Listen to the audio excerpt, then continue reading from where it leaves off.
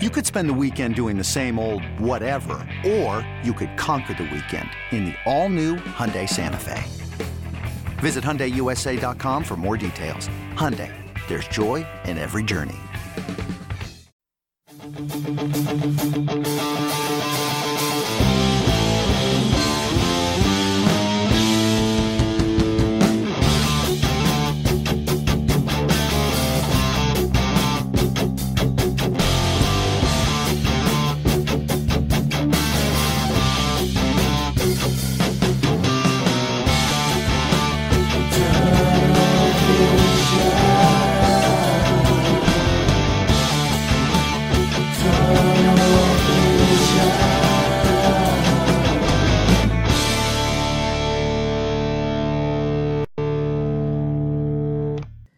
Everybody, and welcome to another edition of Tunnel Vision, a show brought to you by USCFootball.com. I'm your host, Keely, Eure, joined by Ryan Abraham and Shotgun Spratling. We have a fun show for you guys today. Only one more week left of spring camp. Pretty crazy, guys. It's gone by pretty fast, right? Very quickly. You got a Tuesday, you got a Thursday, and you got a Friday practice left, and that is it. Of course, we had the spring game last weekend. That's what we talked about then.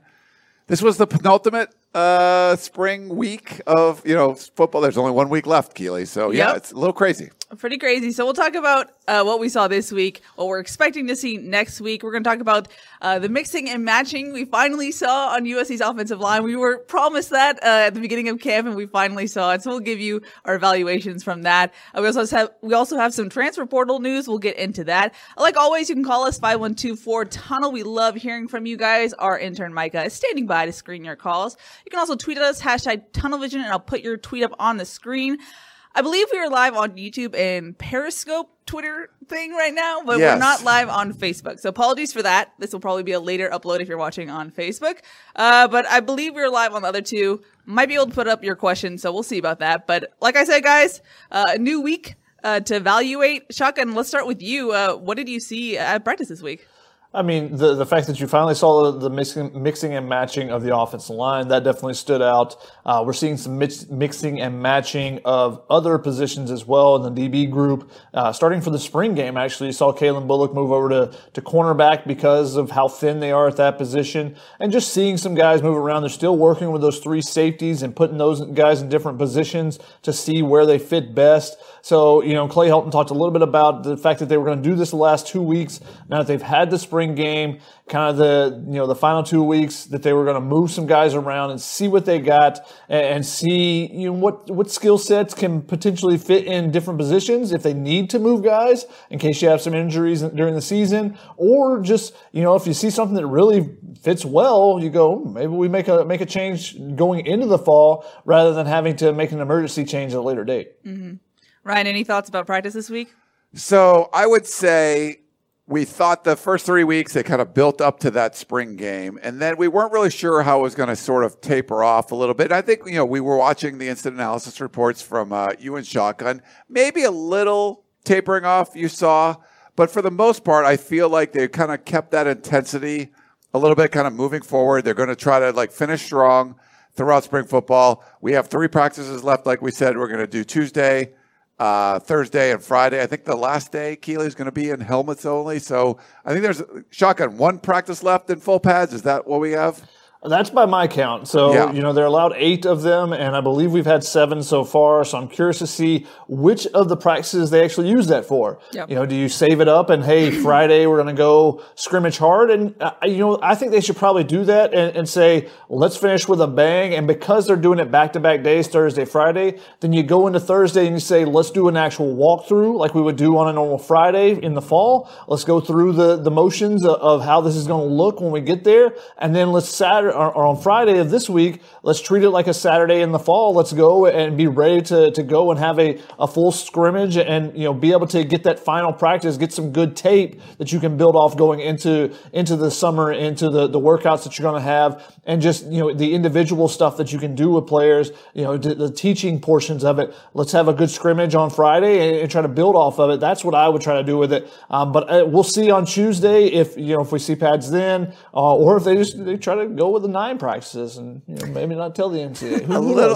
A little concerned because you guys were talking about it felt like fall practices this past week. So that was the only concern I had. I don't know if you guys feel the same way, that it may have just been sort of like a little more going through the motions, a little less, let's get out there and pound some guys and be physical and be this new Todd Orlando spring practice kind of stuff. But it wasn't fall in the sense that they were going through the motions. It was more like we didn't see some switch in practice suddenly where it's high intensity and they go like Trojan drill. But we did see some goal line situations that were intense. Shotgun, I know you and I were crediting the defense for how well they played in that section. So they did have some intensity. It's not like they were going through the motions, I would say. Yeah, I don't think they were going through the motions. I think that the practice plan was much more similar to a fall camp practice or even a season practice, where it was more routine than some of the things we've seen, where they have switched some things up this spring and created some different environments, I think, for the players. Put them in different situations. It's not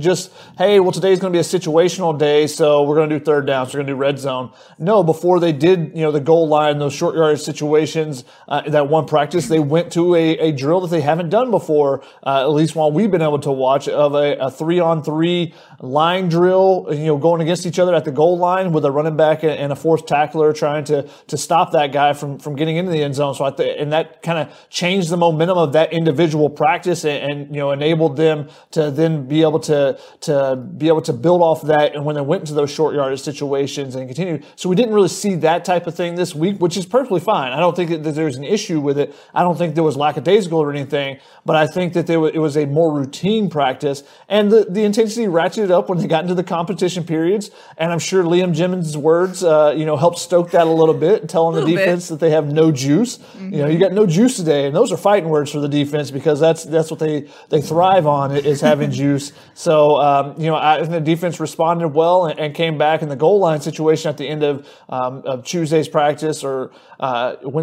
Saturday's practice. Yes. All my days are it's all messed up. Yeah, on Saturday's practice I thought was really high energy from the defense in particular, and Clay Helton telling them, after they got the first stop, all right, let's get another one, and they tried to get to 5 straight stops, but Drake London made a catch that you may have seen on their social media accounts. It was pretty good with a one-handed catch on the edge of the end zone with a goal line touchdown for the offense to get one on the defense there. And that was an Odell Beckham Jr. kind of catch. A little bit, yeah. Very much similar to that one. Yeah. Yeah. He's really good. He is.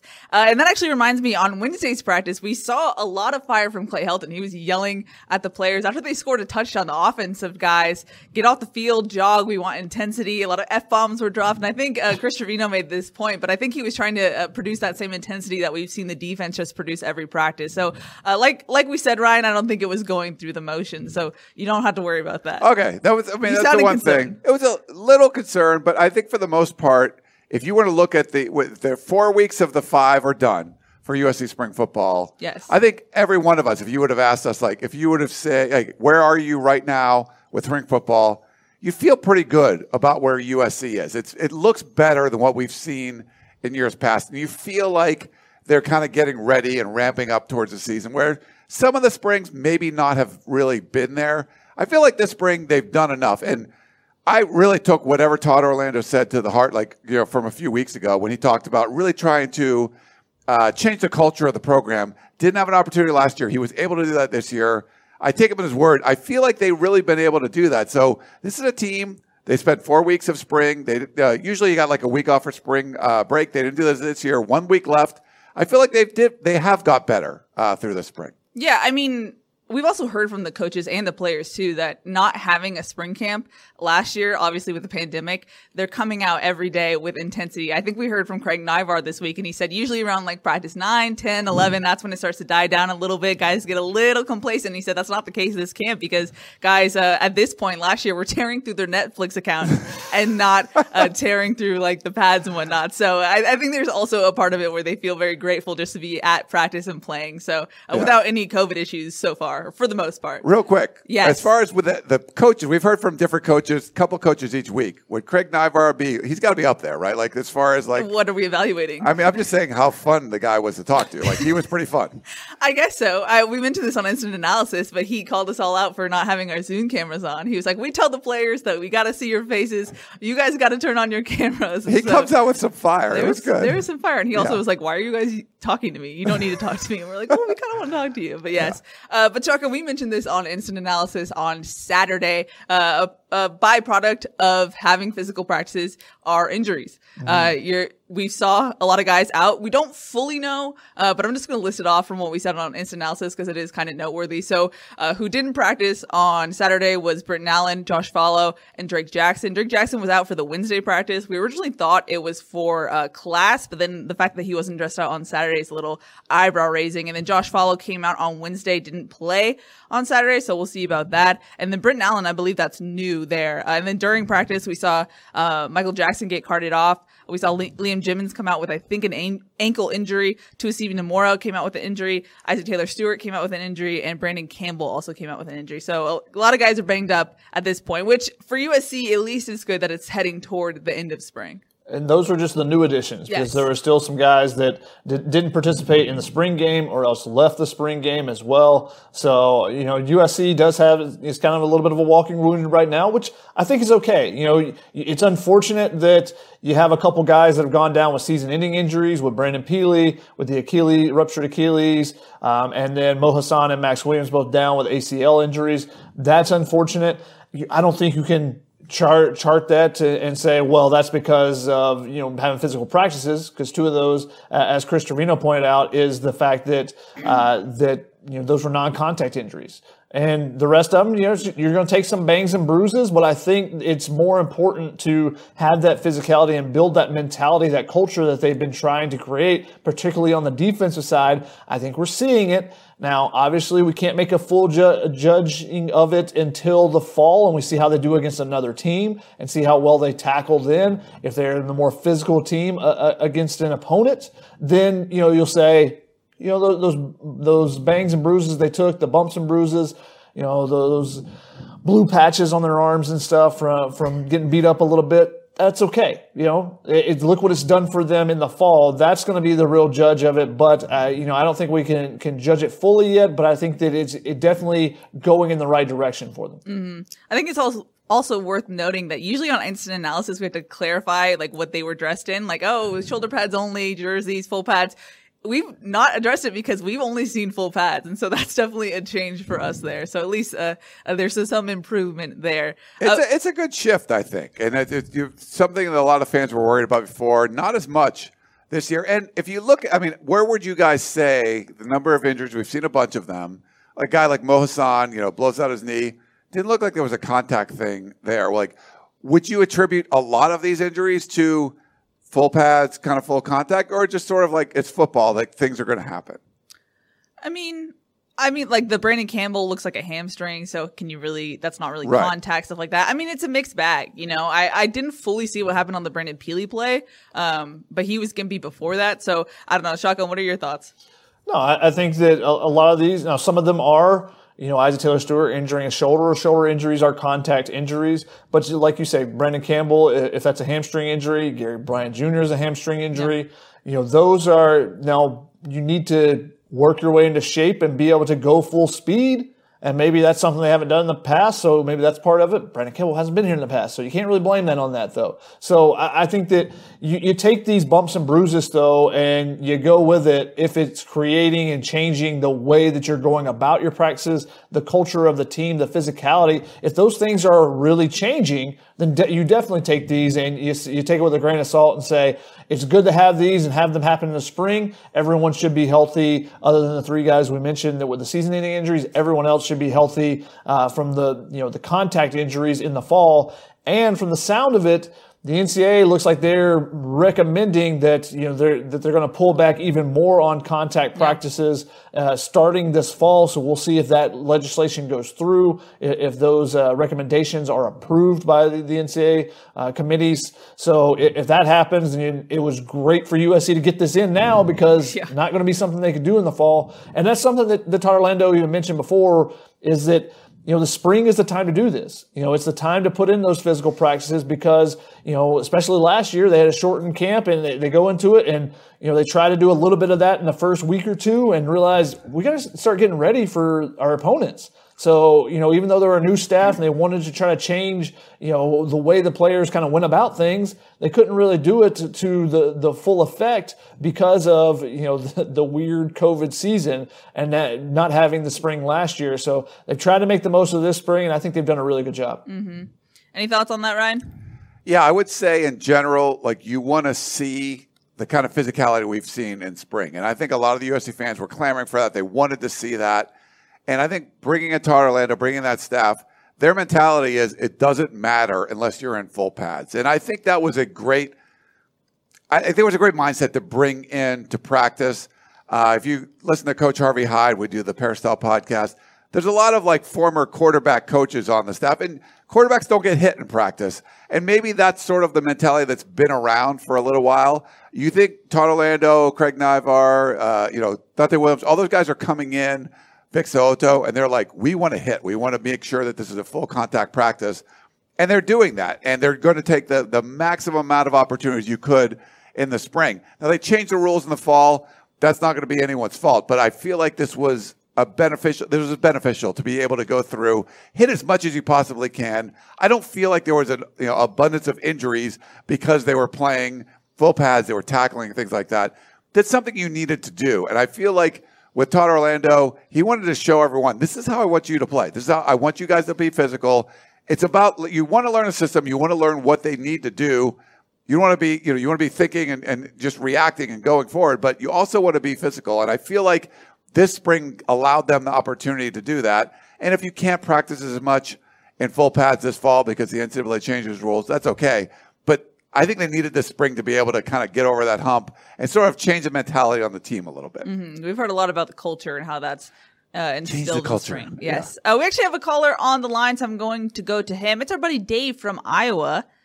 Hello, you are live on Tunnel Vision. Hello, can you guys hear me? Yep. Hey, Dave.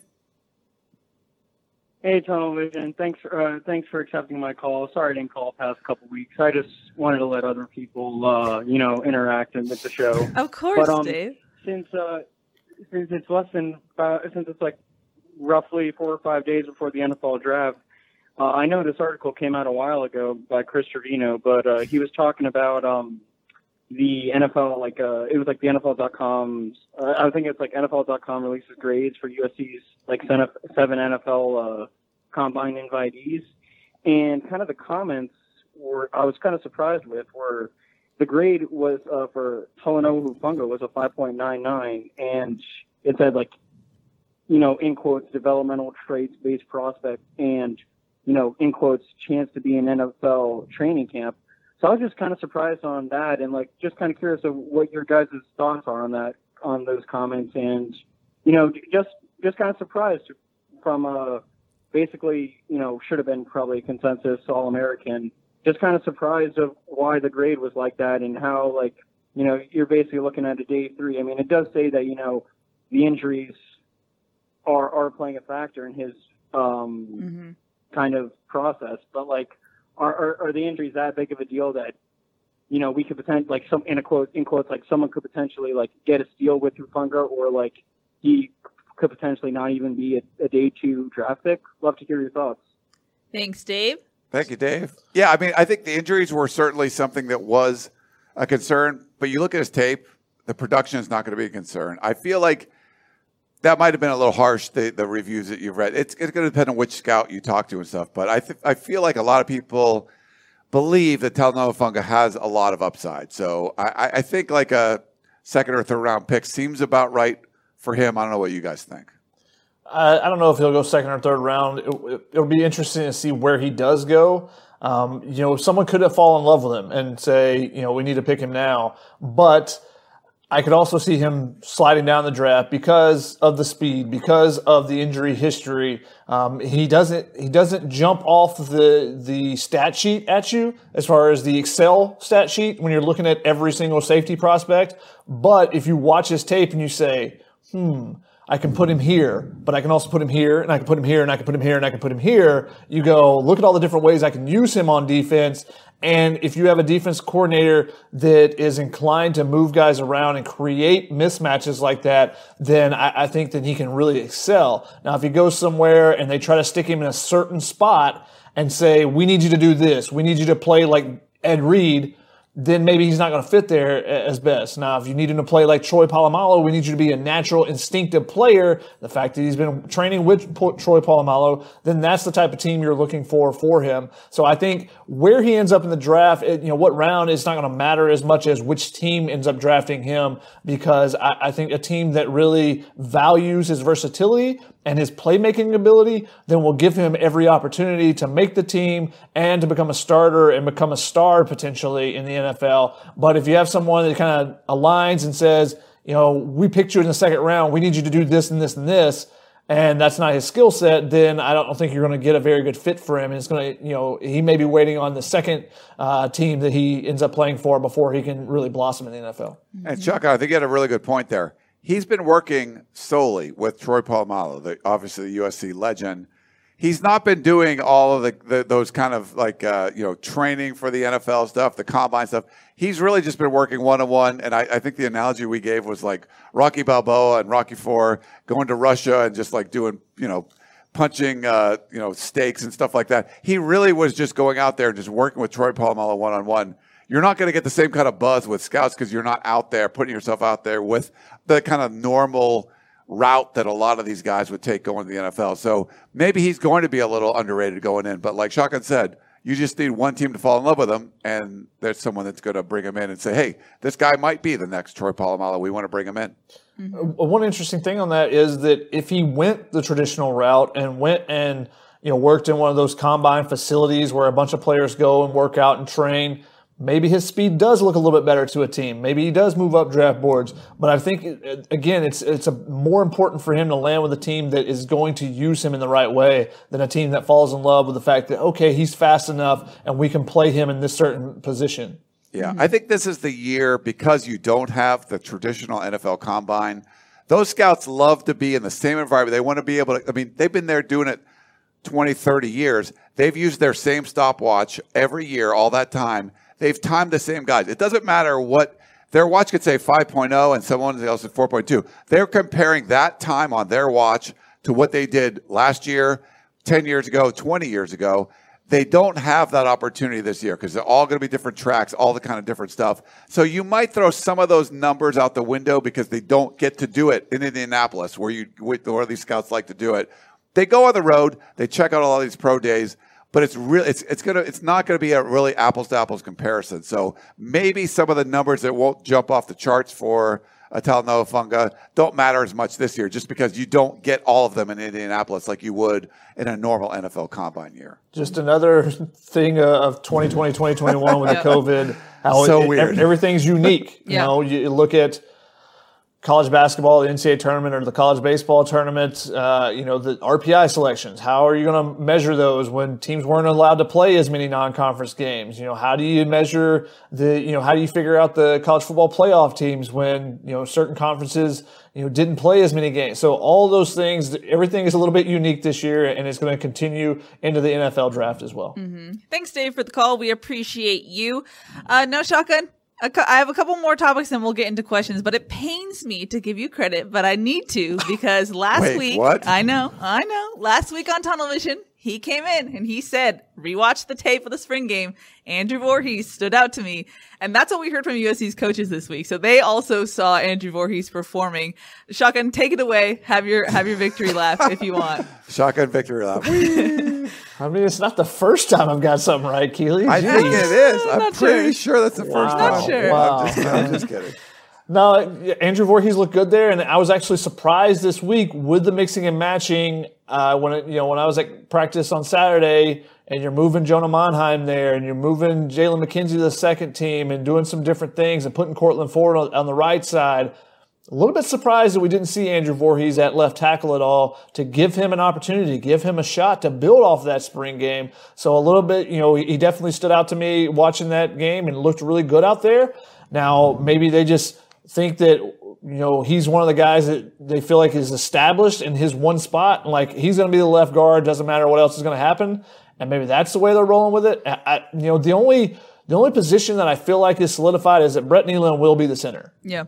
And then after that, it feels like there could be movement. There could be switching in and out of some guys could bump up from the second group to the first group, or the second string to the first string, because the drop off of the first group to the second group, as far as the top 7 or 8, which are the first group guys, the guys that you would actually play in a game and feel confident, there's a huge drop off to that second group. So, I feel like the Justin Dedich, they want to see him at guard, see if that's a possibility. They want to do some different things, but I was a little bit surprised to not see Andrew Voorhees get a couple of, get some opportunities, more opportunities at least at left tackle after the way he did look in that spring game. Mm-hmm. That was interesting because it was sort of out of necessity, right? He probably wouldn't have played there except for, you didn't have Casey Collier out there, and they had. This was great. We haven't seen this kind of a deep offensive line at a spring game for quite a while.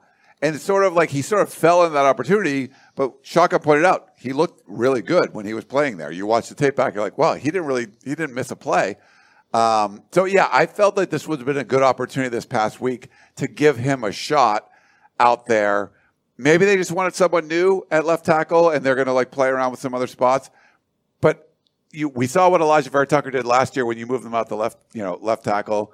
Maybe Andrew Voorhees could have been the guy, but just from this last week, it doesn't seem like that's going to be the case. Well, the fact that we didn't see him out there, but also Clay Helton's comments when I asked him about it and said, hey, is he a potential guy out there? Because before camp started, or maybe it was the first week. The first week, yeah. Clay Helton was asked about the left tackle position, and he gave 4 candidates.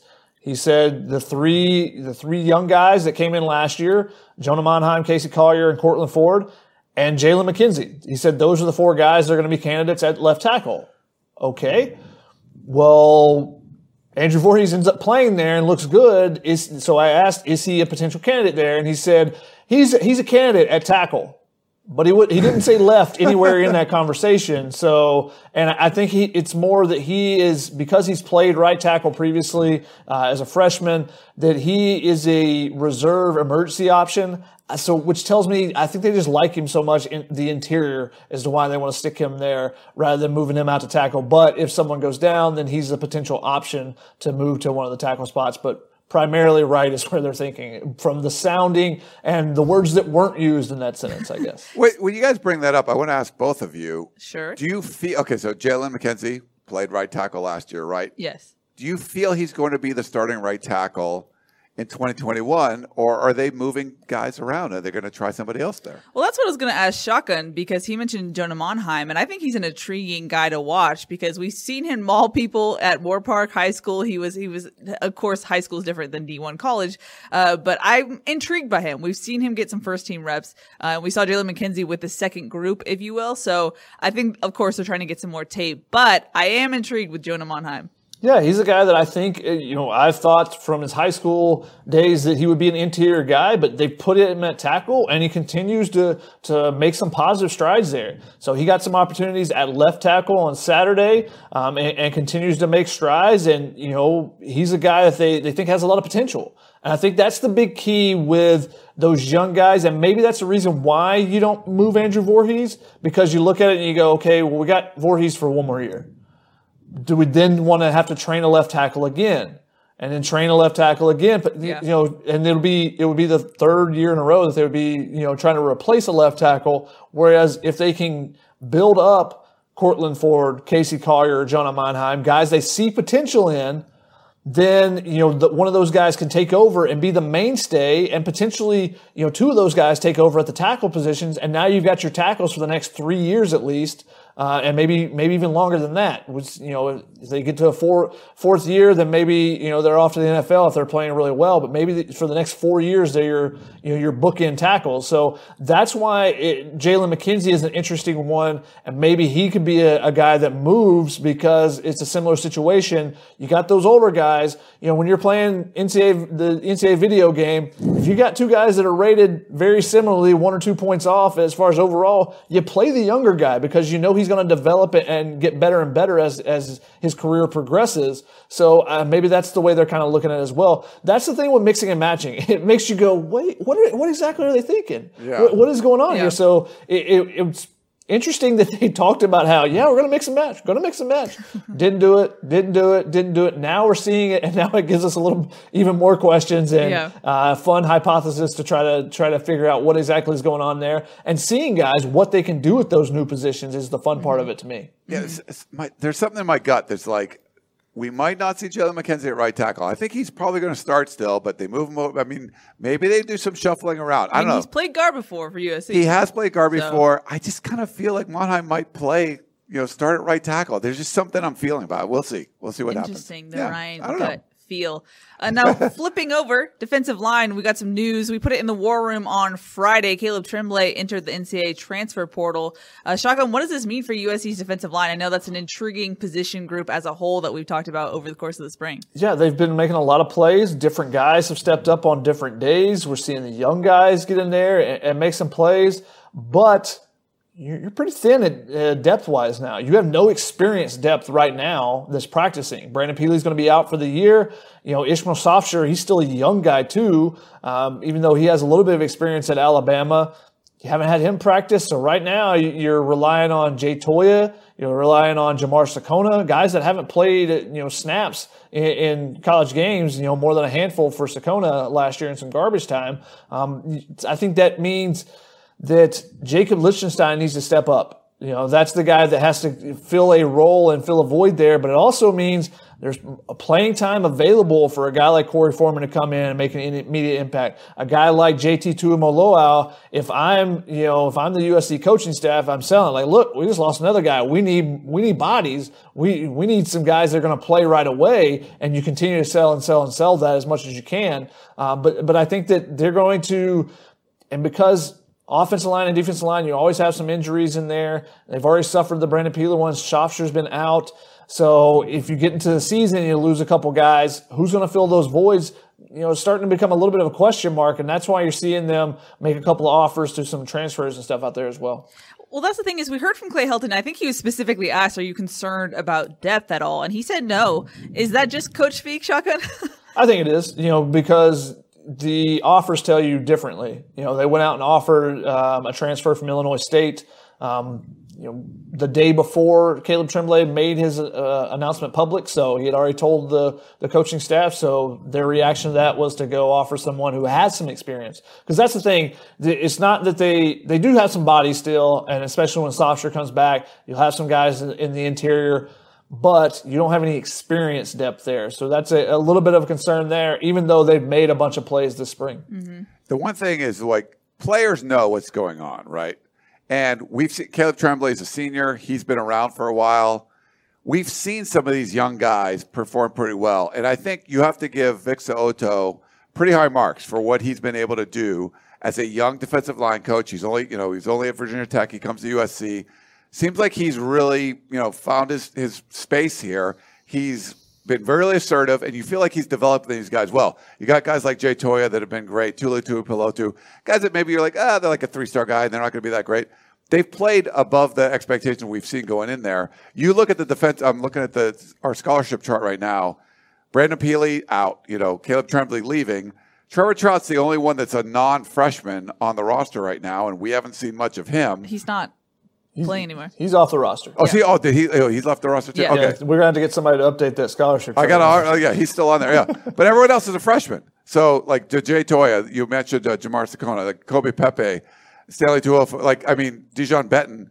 All these guys are young, and you feel pretty confident as far as what Vic So'oto's been able to do to kind of develop these guys, but there isn't a lot of experience there. There's just young talent that you're going to have to rely on, and you'll have to see how they do. And a guy like Dejon Benton is a guy that I'm looking to see if he steps up. He was getting some opportunities 2 years ago with the previous staff and didn't really get many last year. But this spring, we've seen him make some athletic plays and, use his athleticism to get into the backfield and make some plays. Can he push himself into even potentially a starting role there? He's made enough plays, and the fact that they're very thin right now with experienced depth, and maybe he's a guy that can force his way in there as well. Mm-hmm. I'm actually going to jump into questions. I'm going to start with Jasper Smith because it's related. He said the Caleb Tremblay news was puzzling. Was it because he feels like he won't be in the rotation?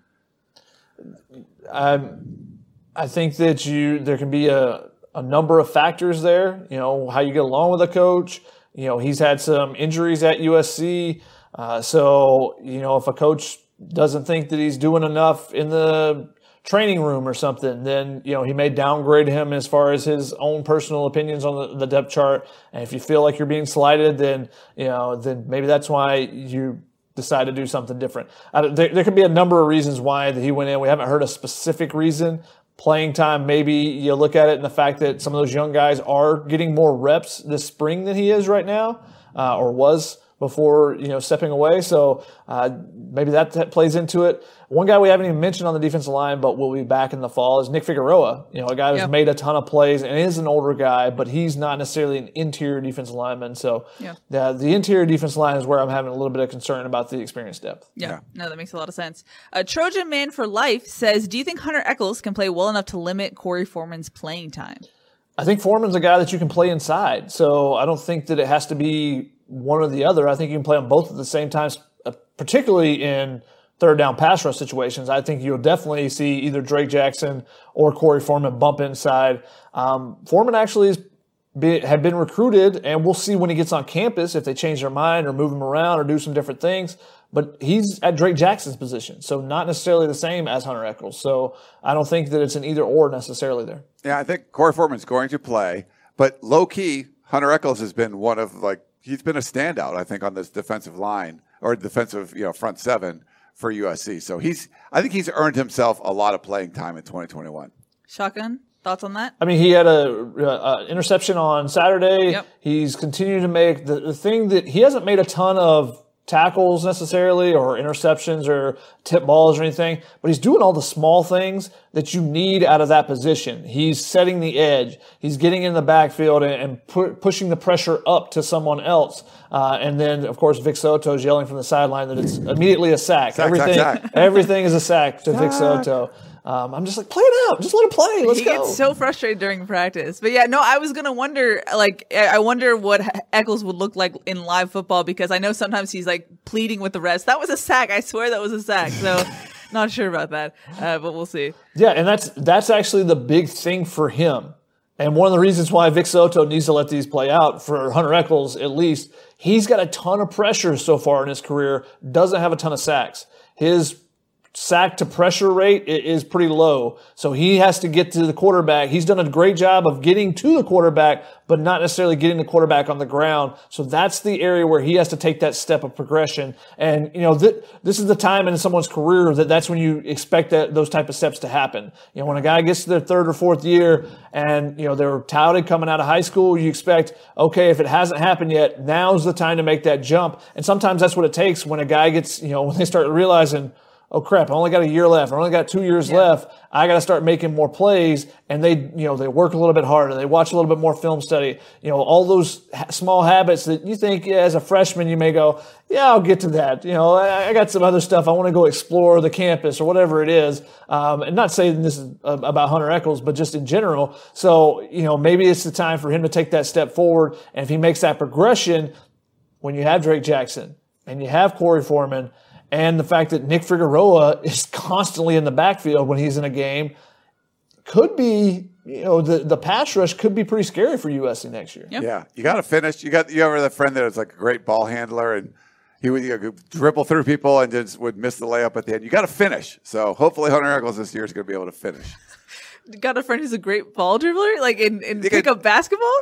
You have your friend. Did you just make a basketball reference? I just made a basketball reference. She's confused. Yeah, I'm a little shocked right now, but it's fine. We have from Scott on Periscope. Sure.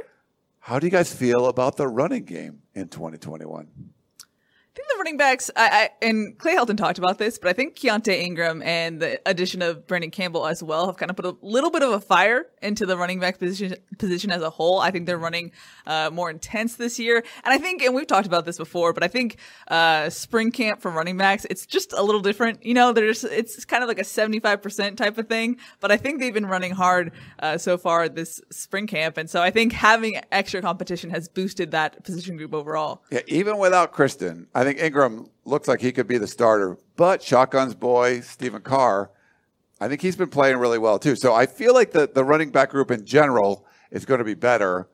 Will Clay McGuire get the offensive line to kind of open up holes in 3rd and 2, 4th and 1, those kind of things? Will you be able to just pound through and get that happening? And will the running backs be able to just, get in some space, maybe catching a double off pass, whatever it is, make some big plays out of that running back spot? Just the majority of the big plays have been coming from the wide receivers. You want to see these running backs be able to make some big plays. So I'm curious to see if that happens.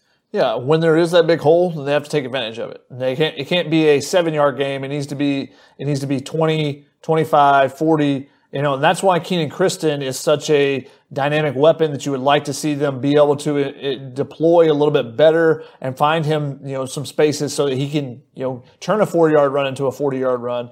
But I think you're seeing from Keontae Ingram, Brandon Campbell. We see Brandon Campbell has flashed a lot this spring. Now it's not the consistent, he's picking up 5 yards every carry, but he's had multiple touchdown runs where you kind of go, interesting. The freshman making some plays out there. We'll see how much he's picking up all the playbook, is he pass blocking, all that other stuff. But the fact that he's catching eyes early is a positive sign. And again, like Keely said, I think the more pressure you can put on the guys that are incumbents, that's the better. That's creating the competition that you want. Elevate everyone's game. And if those guys don't elevate their game, then they'll fall to the wayside and the new guys will rise above them. So that's what you want. You want constant competition. I think Keontae Ingram has been the toughest running back to bring down consistently this spring.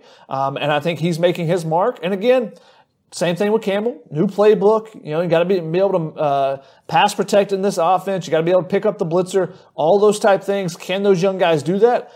Still to be determined. But they definitely are making some plays when the ball is in their hand, and that will put some more pressure on Vavae Malepeai, Stephen Carr, and Keenan Kristen when he's back from track. Mm-hmm. You would have to think that Vavae is going to be like the leader of the clubhouse, right, to get the start that first game. What are the odds that it's going to be somebody else? I mean, I went last week and I said, I think Ingram looks like the starter right now, but do you guys feel like anyone can pass Vavae? Like he seems to be a favorite of Mike Jenks. The problem, though, is that Vavae and also Stephen Carr have injury histories. I was about to say. So, you would have said that going into 2020, but Vavae didn't start because he was banged up in camp, didn't practice.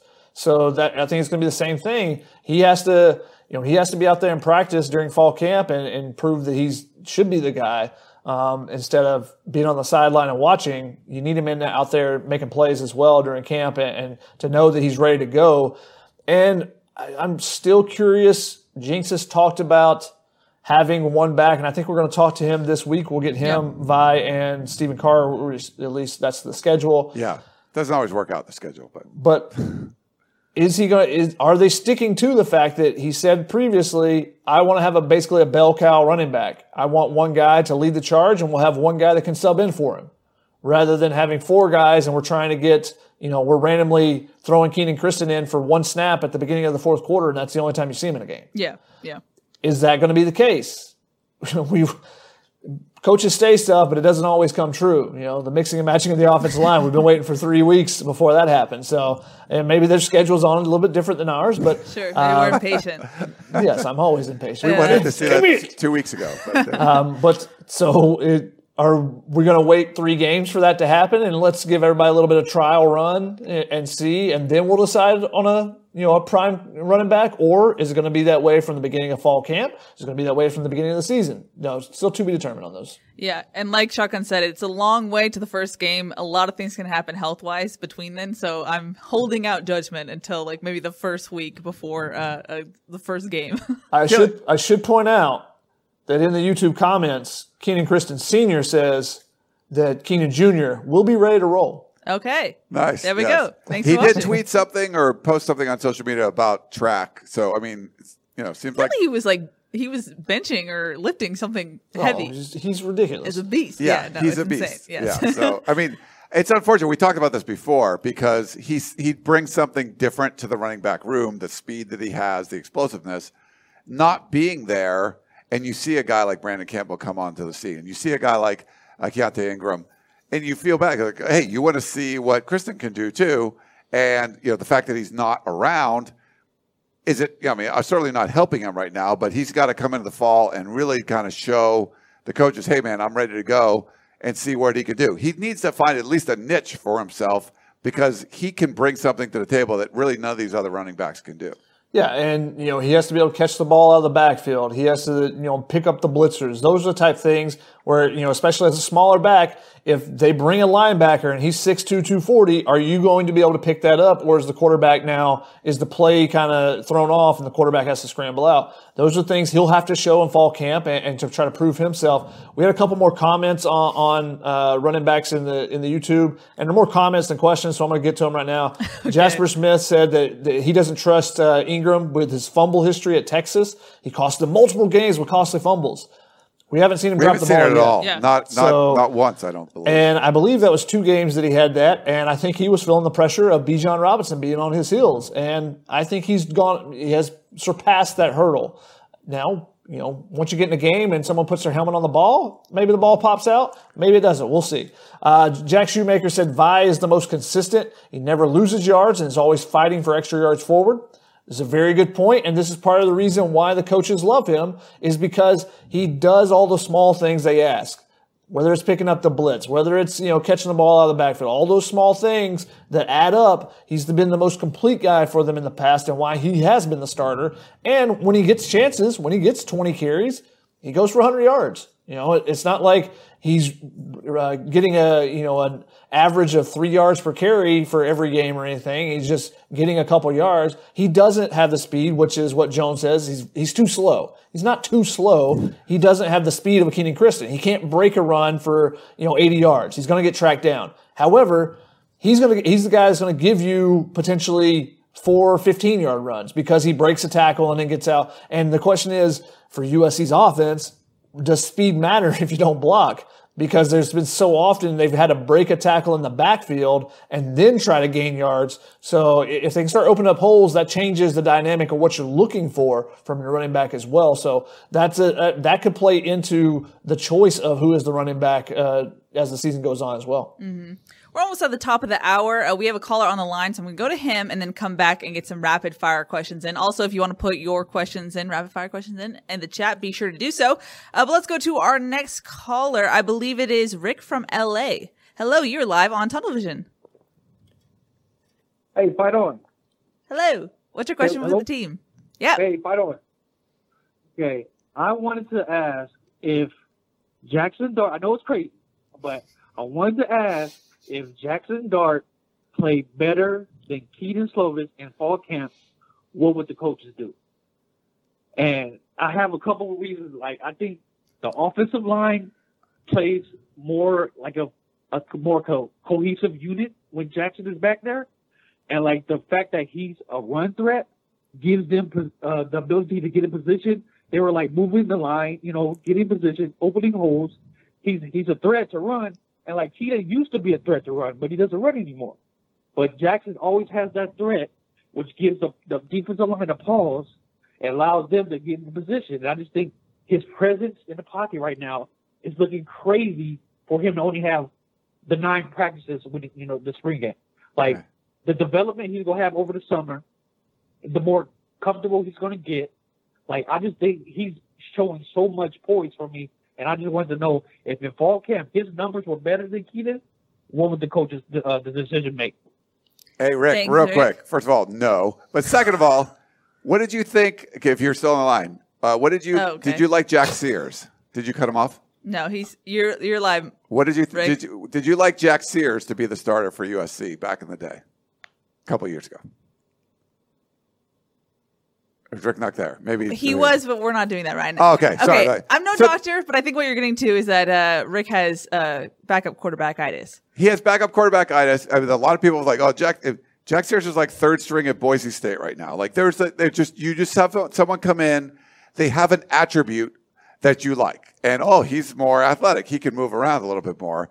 Has he thrown for 400 yards in 4 of the last 5 games in 2019? No, but he's the next greatest thing. He's a shiny new penny. We want to see what Jackson Dart can do. I don't know if he's better than Miller Moss right now. So, no, I don't think he's going to be passing Keaton Slovis anytime soon. The relationship Keaton Slovis and Graham Harrell has is very strong. It would take a Herculean effort for somebody to beat him out, and I just do not see that happening. But this is a classic case of backup quarterback-itis, as Keely succinctly put it. Thank you. Shotgun, your thoughts? The issue I have with the caller is not that he really likes Jackson Dart what he does, but saying that the offensive line has more cohesion when he's in there. I don't know how you would have determined that from what we've seen. I don't think that's necessarily the case.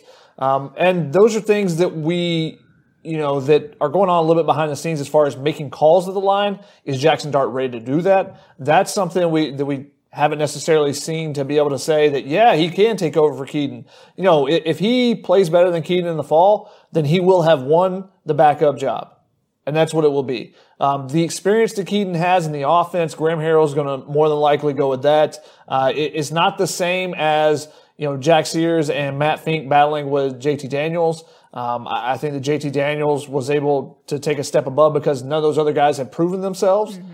Whereas Keaton Slovis has proven what he can do in the past. Now, has it looked the same as 2019? No, not exactly. And that's a concern because of the arm injury coming off that, lost the confidence. So he's still building himself up. And I think they still have confidence that he is going to be able to get back to where he was in 2019 before that injury in the Holiday Bowl. So, and like Ryan said, the rapport that he and Graham Harrell have, the relationship they have, I don't think that you're going to see, it would take Ryan used a very good word, the Herculean effort, a drastic difference between the two for Jackson Dart or Miller Moss, either one, to jump over Keaton Slovis in the fall. There's a reason that Keaton Slovis takes all the 1 reps.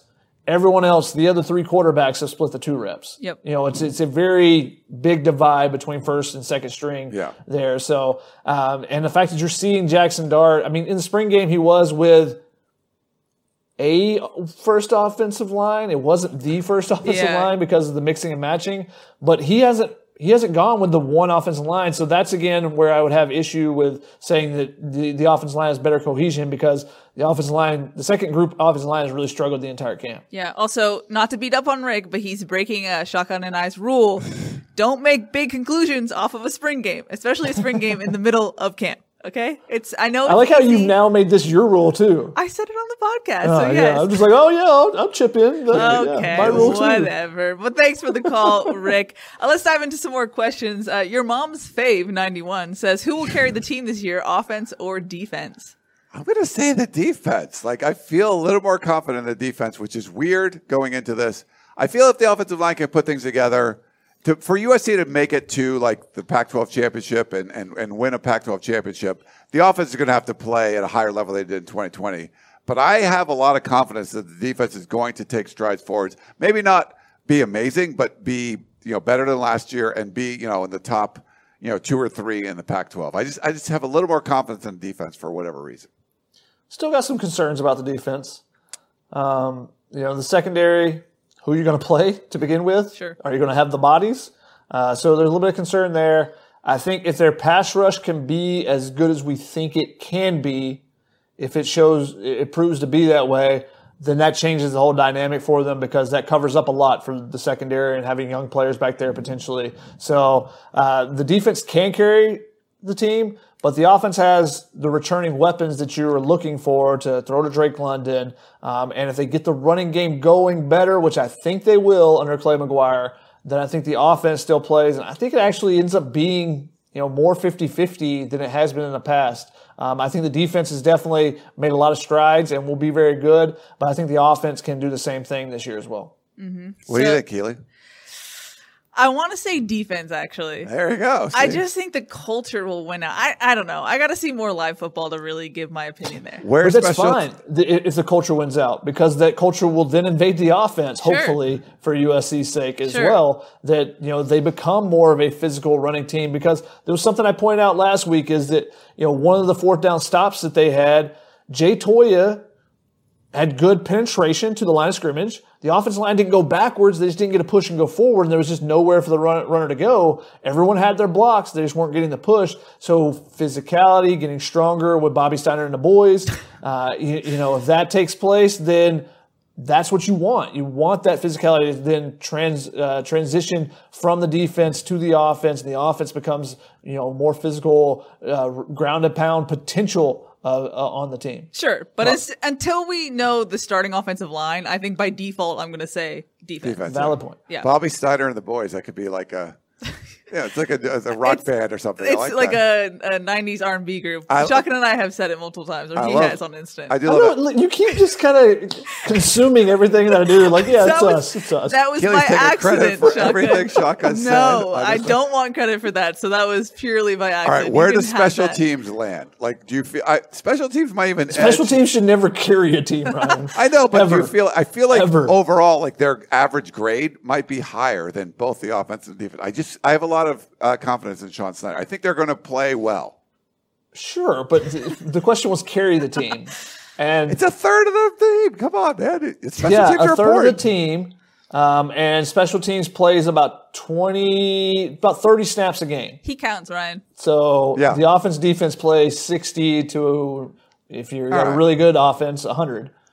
But on a scale, what would you say? So like, it's not do you feel like special teams are going to 6. play about average, a little bit better? Like overall, where would you say? Are you just making up your own questions now?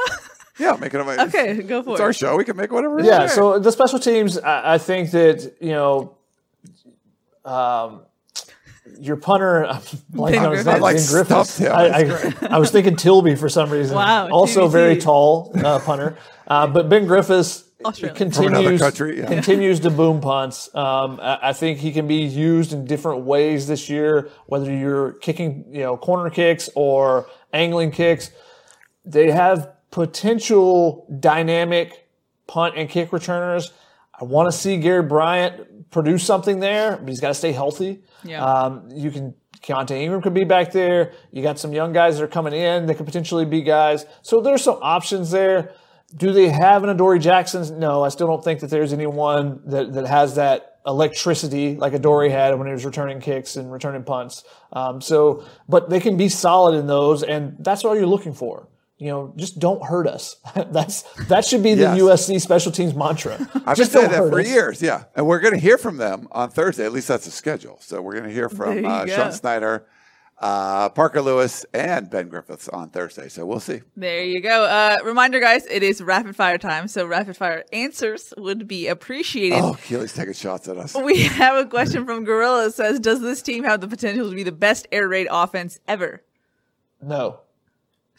Okay, you can expand a little bit, Shotgun. You said rapid fire. Okay. No, because I think the most elite air raid offenses that we've seen so far have been ones that have the extra dynamic of a mobile quarterback that when things do break down, suddenly Kyler Murray or Baker Mayfield makes something special happen with their legs, along with the offense overall just creating a ton of yards, by throwing to open spaces and open grass. Yeah, I think it's how you define the air raid thing. If you're just like full on Mike Leach air raid versus just like, we've seen some of these Oklahoma teams just be like way more dynamic than what we've seen being USC. And Shotgun nailed it. You don't have the aspect of a running quarterback going in there. But as far as like just the passing sort of air raid where you're just running the grass, throwing the football, I mean, this team certainly could be up there. The big question mark is being on the offensive line. But, we'll have to see how that comes together. They do now have an air raid offensive line coach to go with the air raid offensive coordinator. That's something they haven't had the last couple of years. Mm-hmm. We got a question from Mark Watkins, who said, more predictions. Which Trojans get drafted this week, and which round do they go? Well, there's 7 guys that are potential guys. I think we're looking at 5. First 2 days. How many do you think in the first 2 days? Elijah Vera Tucker is like probably 15, something like that, right? Anyone else in the first 2 days? They're a second or third rounder. You didn't think Talanoa would be. I don't know. He's kind of a mystery to me because if someone falls in love with him, then yes. If someone sees the Troy Polamalu light, I don't want to put anybody on that same pedestal, but sees him as Troy Polamalu light. Words are hard, yes. I think then I would take a third round pick on him. You know, if I can get like a 80% production from Troy Polamalu, then I would take a third round pick on that. But it depends on what a team has, what they're looking for, and what they see in him. So he's a little bit of a mystery to me. He could go anywhere. I think from high end would be second round, maybe late second round to sixth round. I think he's somewhere in there. He could be a very very malleable pick there, just depending on what a team wants, what a team looks for, and what a team needs. So he's an interesting one. I think that Elijah Griffin is a third-day guy. I think that Amon-Ra St. Brown is going to be a second-day guy. I think he'll be second or third round. He's just so impressive with everything he does, even though he doesn't have the size that you would ideally want on a wide receiver. So I think he may be the only second-day guy, though. I'm trying to think or Tufele is another guy. Tufele, I think again, this is the COVID is so difficult because all he had was a pro day, didn't play last year, but I think he's a monster. And I thought he had shown flashes, and you're like, oh, you can see where that potential is. The way he looked and the way he talked when we did talk to him prior to pro day, I think he's going to be a monster in the NFL. So, again, very different. I'm not in a war room or anything, but I would potentially take him in a second or third round pick as well. I think he's kind of like one of those out of sight, out of mind guys. It might be tougher that he did opt out. To go in the first 2 days, I think it'd be great. I think I think there's a slim chance he could. For Talanoa, I feel he does have late second round upside, but his range, like you mentioned, I think is fairly big. If I had to bet which one would go on the second day between Talanoa and Amon-Ra St. Brown, I would probably bet Amon-Ra St. Brown. But there's still that team that falls in love with Talanoa could get him above them. You might see the majority of these guys going 4, 5, 6, 6 rounds, guys like that. But a bunch of them, like you mentioned, Jay Tufele, like they do have the potential to sneak into like the third round, that kind of stuff. But if I had to bet, I would say probably you're going to see the majority of those guys that, all those NFL combine guys sort of slip to the later rounds. But I think, a good amount of these USC guys are going to be drafted. Elijah Vera-Tucker, first day for sure, probably first half of that first round. And after that, if USC gets one or two more on that second day, that's great. Might not happen, but I think you're going to see all those guys end up being drafted. I think they're NFL potential. It's just where these teams end up finding out. And it's got to be the right fit. They got to fall into the right slot. The right GM has to find, hey, this is the guy I want, and brings him in. That, I think for Talanoa the most. There's going to be a GM that just really falls in love with him. It just depends where he does and where they want to bring him in. We got a question from Jerry who says, who do you guys believe will be the starting linebackers? They just seem to be irrelevant at times, like what we saw in the spring game. That's a really good point. There's been some irrelevance there, right? Like we saw that mostly early on last year. They weren't making the kind of plays. I mean, they looked really good at the end of the season. Kanai Mauga and Raylan Goforth took huge strides. I think Mauga is a guy that has taken that veteran guy jump that I was talking about a little bit with Hunter Echols. I think he's taken that, and I think he'll make a bunch of plays. Those are the two guys until anyone else gets back on the field. Yeah. Until Solomon Tulialapupu practices for a week, never throwing him into any conversation about a starting job. Yep. And the same thing is now with Jordan Iosefa because he's been out for 2 years now. So until those guys get back out and practice for a week, I don't consider them, candidates for a starting position. Mm-hmm. Jack Shoemaker says thoughts on Anthony Beavers.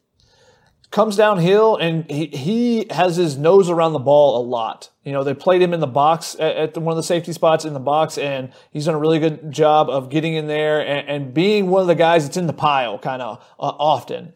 So he's a guy that all those safeties have pretty high upside, and we've seen some flashes from them. Who becomes the most consistent, I think, will determine who earns some extra playing time over any of the other ones. It's one of those things when you watch practice a little bit and you see certain numbers. Oh, there's 13, there's 15. These are the guys that you're like kind of watching. he just seems to be one of those guys that's in the right spot at the right time. And it's not always who's the fastest to get there.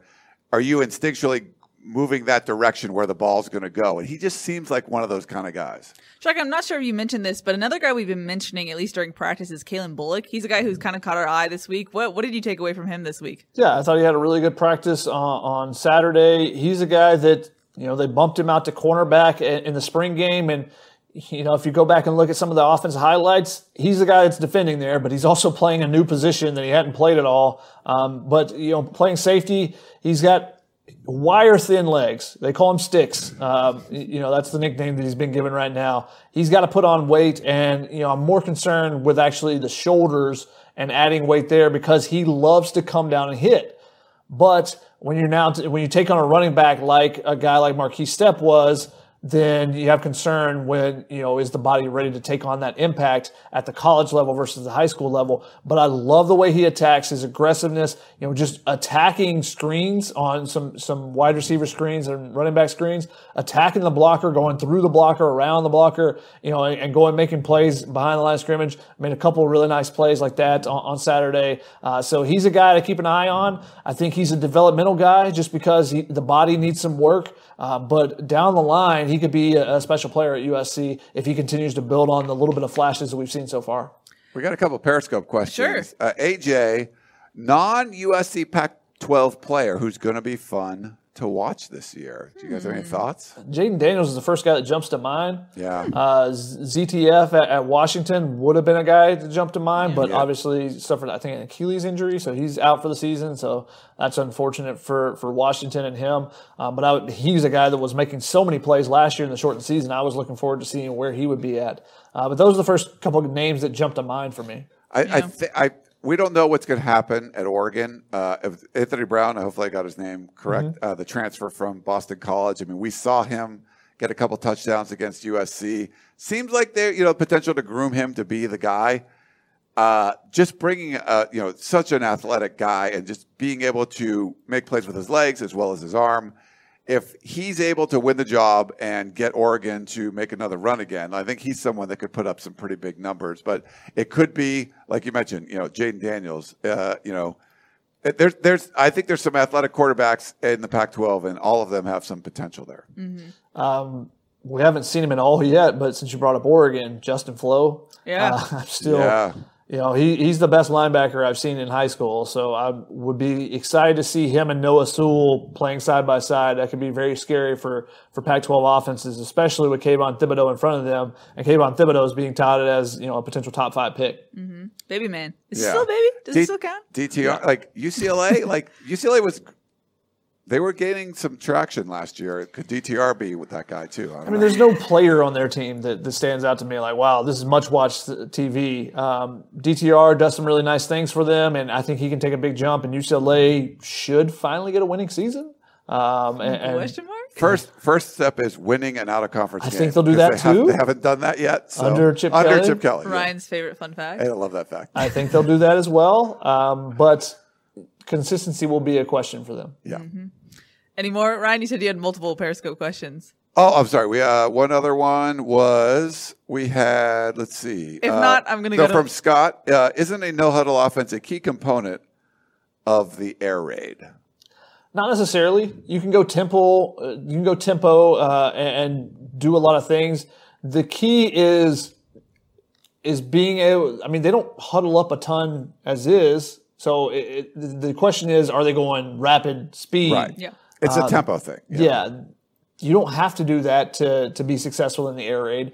You do the fact that you go no huddle to keep a defense on the field and a particular defense. So if you bring out, 3 wide receivers and a tight end, and then you split that tight end out, well, they can't bring someone on to defend that's, if Michael Trigg's the tight end and he's a dynamic weapon, then they can't bring on a better defender in coverage. That's what you're looking for in the air raid offense. You want to be able to run the same personnel out there and put them in different formations to create some mismatches and open up some holes. But that's not necessarily something they've done a ton of, creating those mismatches in the past. So looking to see if that happens more this year. AJ, the one that brought up like the USC Pac-12 player. He Sure. said, "What about the running back for Washington State?" So he's talking about Max Borghi.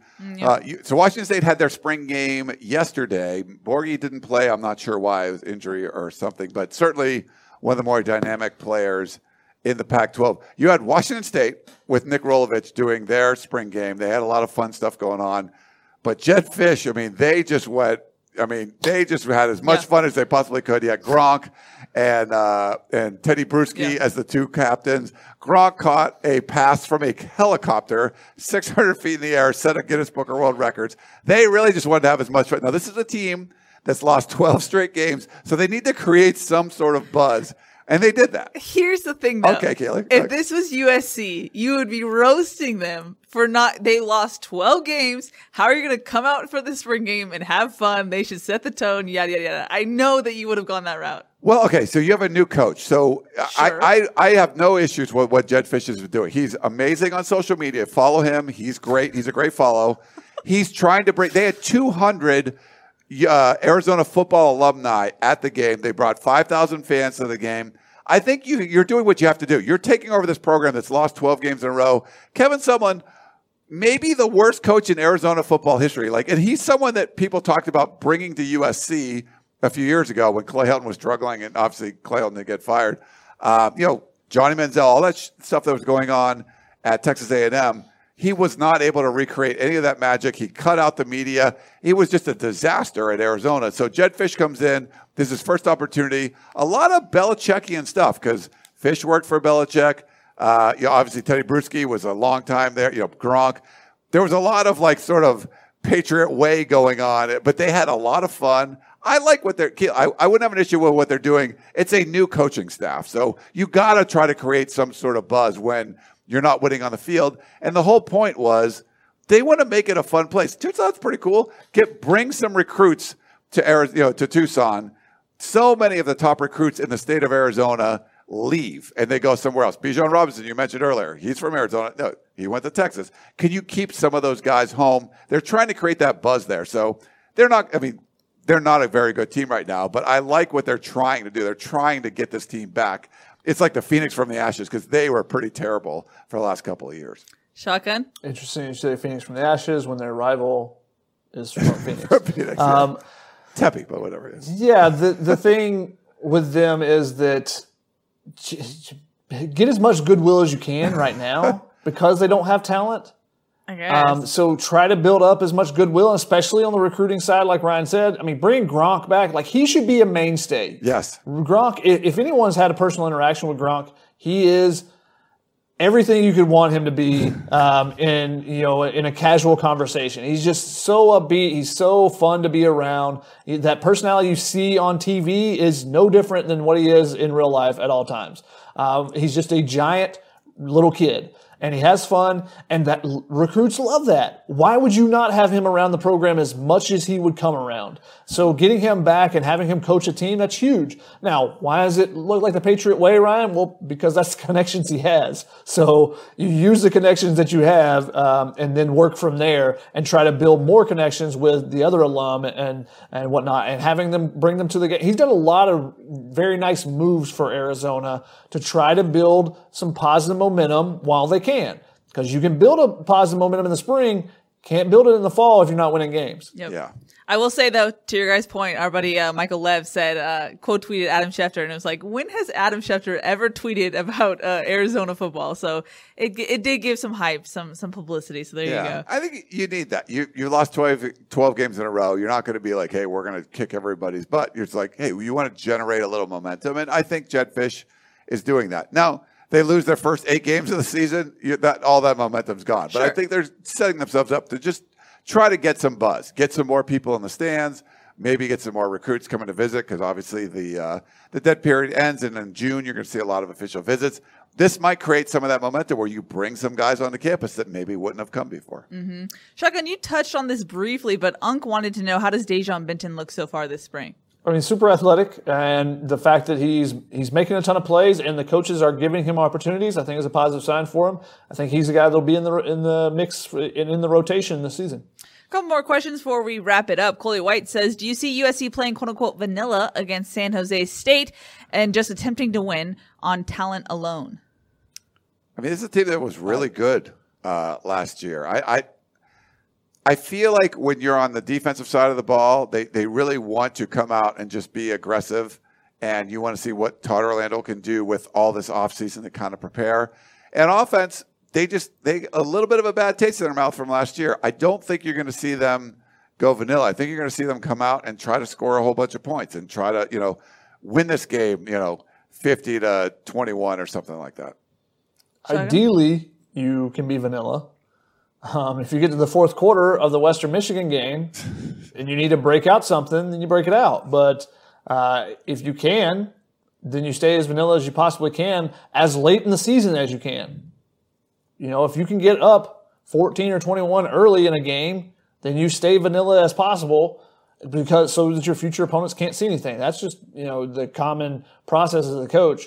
You try not to, if you're a pitcher, you try not to use all your pitches the first time through the lineup if you don't have to. Mm-hmm. You want to see another Jake Olson snap? Is what you're saying, Shotgun? I don't see why you wouldn't want to see that. Yeah, you something like that. Yeah, that was a weird interception at the end of the game, right? That never would have happened against Western Michigan. They got it was a pick six by Marvell Tell, I believe. Yeah, wow. After a Stephen Carr 47-yard run or 52-yard run. Wow, well done. Mark Watkins says, does Marlon Tuipulotu get drafted, or does the back condition drop him out of the draft? I think he gets drafted. Now, the one thing is those NFL teams will have those medicals, so they will be able to search through and say, ooh, this doesn't look good, or, oh, it's fine. That was 4 years ago, basically now. So I think that's what it comes down to as far as the back hasn't been an issue for him. And is it something that he missed a bunch of games this past year because of it? He did miss a practice or two at one point. I don't know if that was last year or 2 years ago. While I can remember Western Michigan games, yeah. I can't remember which year's games are going. I couldn't tell you what year that Western Michigan game was. 2017, I believe. If it's all about the medical records and what the team doctors looking at him determines, because no one wants to draft a guy where you go, ooh, there's a chance that he could be done in 2 years. Yeah, I feel like with him, as long as the doctors don't ding him, the NFL doctors. The problem is his production was high earlier on the season when the linebackers weren't performing as well. I think the defense as a whole started playing better, and you didn't see as big of the numbers from him going forward. But I thought his production overall was good, but he just sort of was like a star the first couple games and sort of kind of leveled off after that. And that happened twice now, right, Chaka? We saw that in the 2019 season. That basically happened every season. Sure, yeah. Where he had better production early in the season than late in the season. So, and the 2019 season, I think it was overusage a little bit. And so I was wondering if they had learned from that in 2020. He played a hefty amount of snaps. I don't think that he necessarily tired out with a 6-game season, but I think it was partly more the linebackers started making more plays, so his numbers declined a little bit at the same time. Phil wanted to know, what's a good comp for Drake London? I think that he's the one that said Mike Evans. Yeah. He's, I think, a slower Mike Evans, which I don't even know if that's accurate. The comp that, Seth Dagey gave was that, he and Graham Harrell played with Michael Crabtree, or were at Texas Tech with Michael Crabtree, so that's who he sees, in the similarities there being former basketball players and the ability to go up and get the ball on a jump ball type of thing. I don't know that I see him the same way.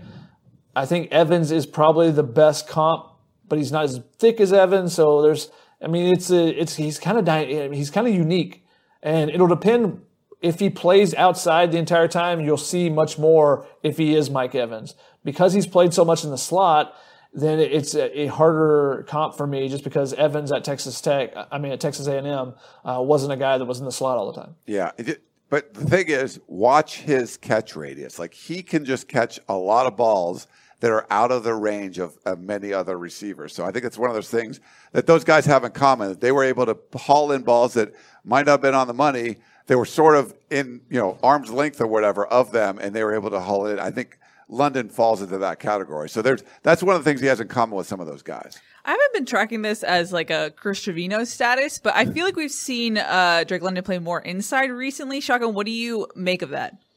I think it's part of the mixing and matching. Okay. I think that, you probably someone like Michael Jackson III, prior to the injury he had on Saturday, you feel like, okay, we're a little bit more comfortable with you knowing one position in the offense. Now let's start opening the playbook and using you outside and similar things like that, or starting to experiment a little bit after getting a good idea of things through the first 3 weeks. Because you do want to mix and match in the spring. Every coach wants to do that. Let me just see what I got in case there comes a situation where someone goes down. I need to throw someone else in there. Who do I feel comfortable with? That's what the spring is for.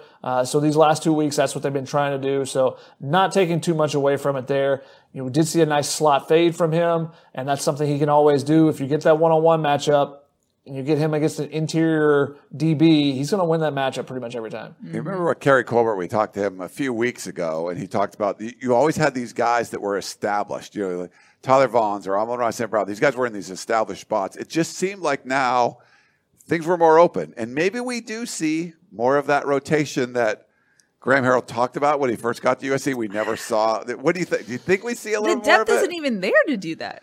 Yeah. Which means you should be able to do it. Yeah. Should be like, okay, we only got 6 guys, so let's actually use all 6 of them. No. But no, I don't see it happening. I don't see John Jackson, rotating in frequently with them. Drake London will be on the field every single snap. They won't rotate him out at all. It's for better or worse. When Brew McCoy, if he takes over a job, he'll be the outside receiver on the other side, and he'll play most snaps. Now, maybe you have, a couple drives where Gary Bryant moves outside or whatever, but, London will be on the field pretty much every offensive snap that there is.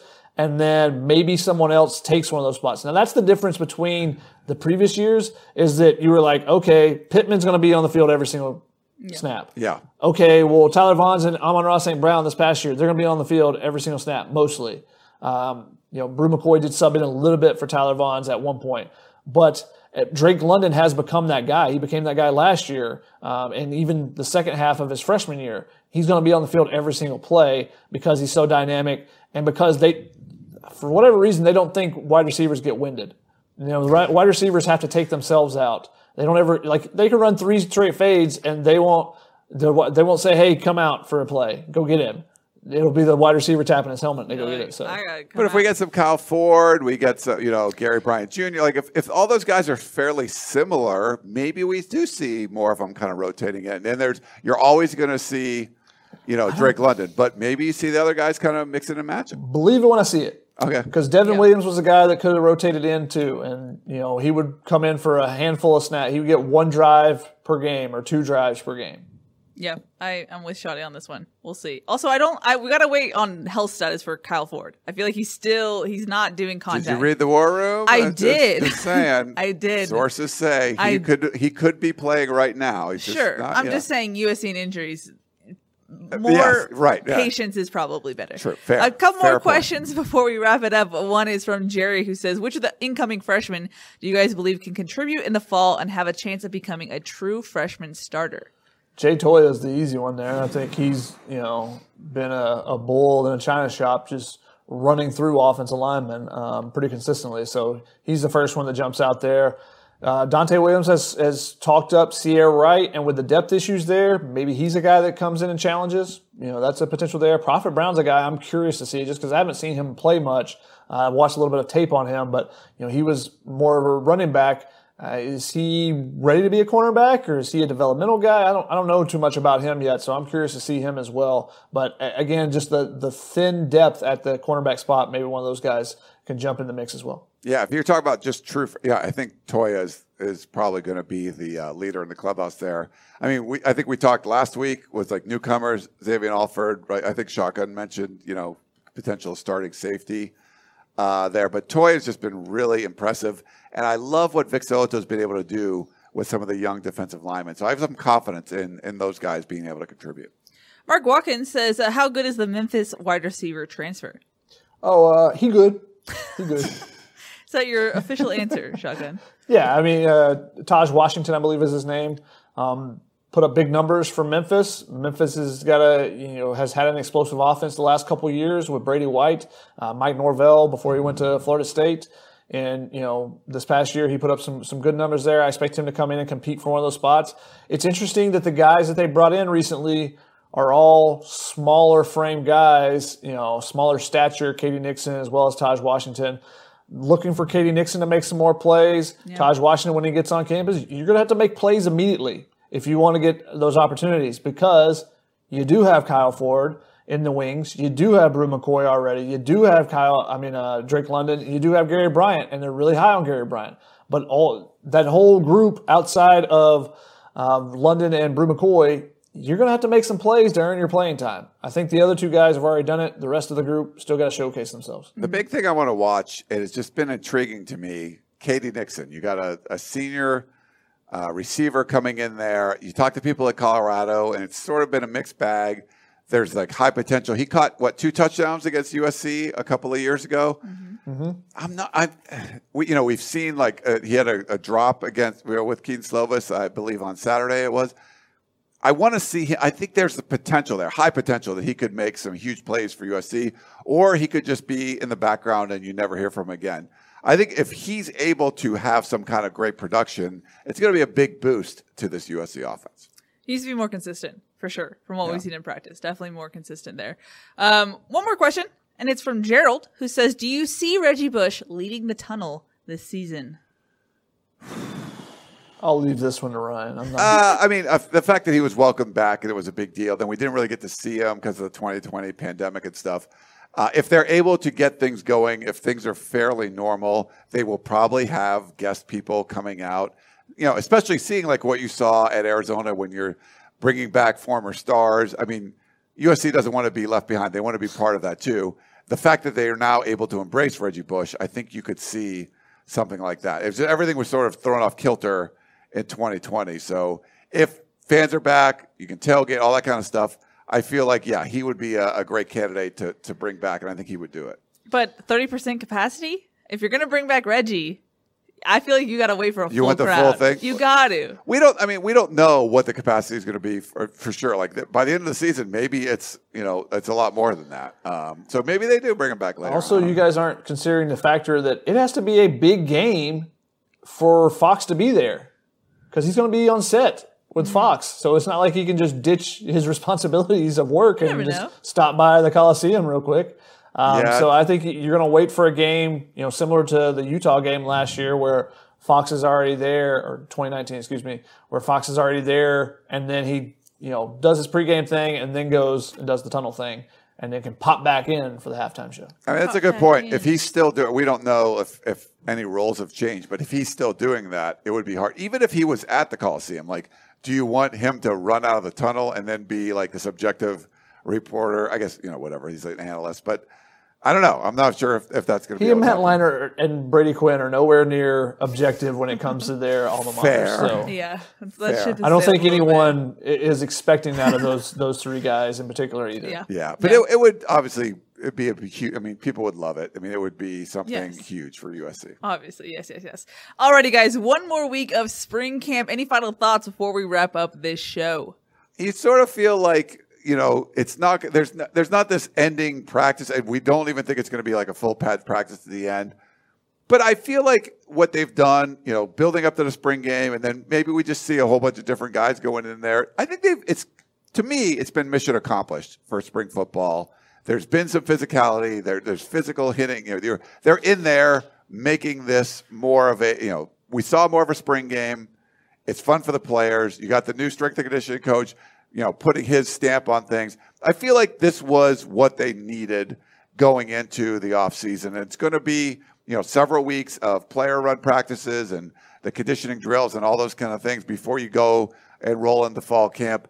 If we get a quote-unquote normal sort of season and camp and all that, I feel like this was a good spring, practice, good offseason to kind of build through all of it. So I think they've done what they needed to do to kind of set themselves in the right direction for a 2021 campaign, which it's pretty much win the Pac-12 or bust, in my opinion. Mm-hmm. Shotgun, your thoughts? Yeah, I think that they've done some positive things this spring. I don't know if they've gotten all their goals accomplished, because I think there's still some concerns on the offensive side, but the culture that the defensive coaches have wanted to create, I think they're making strides in the right direction.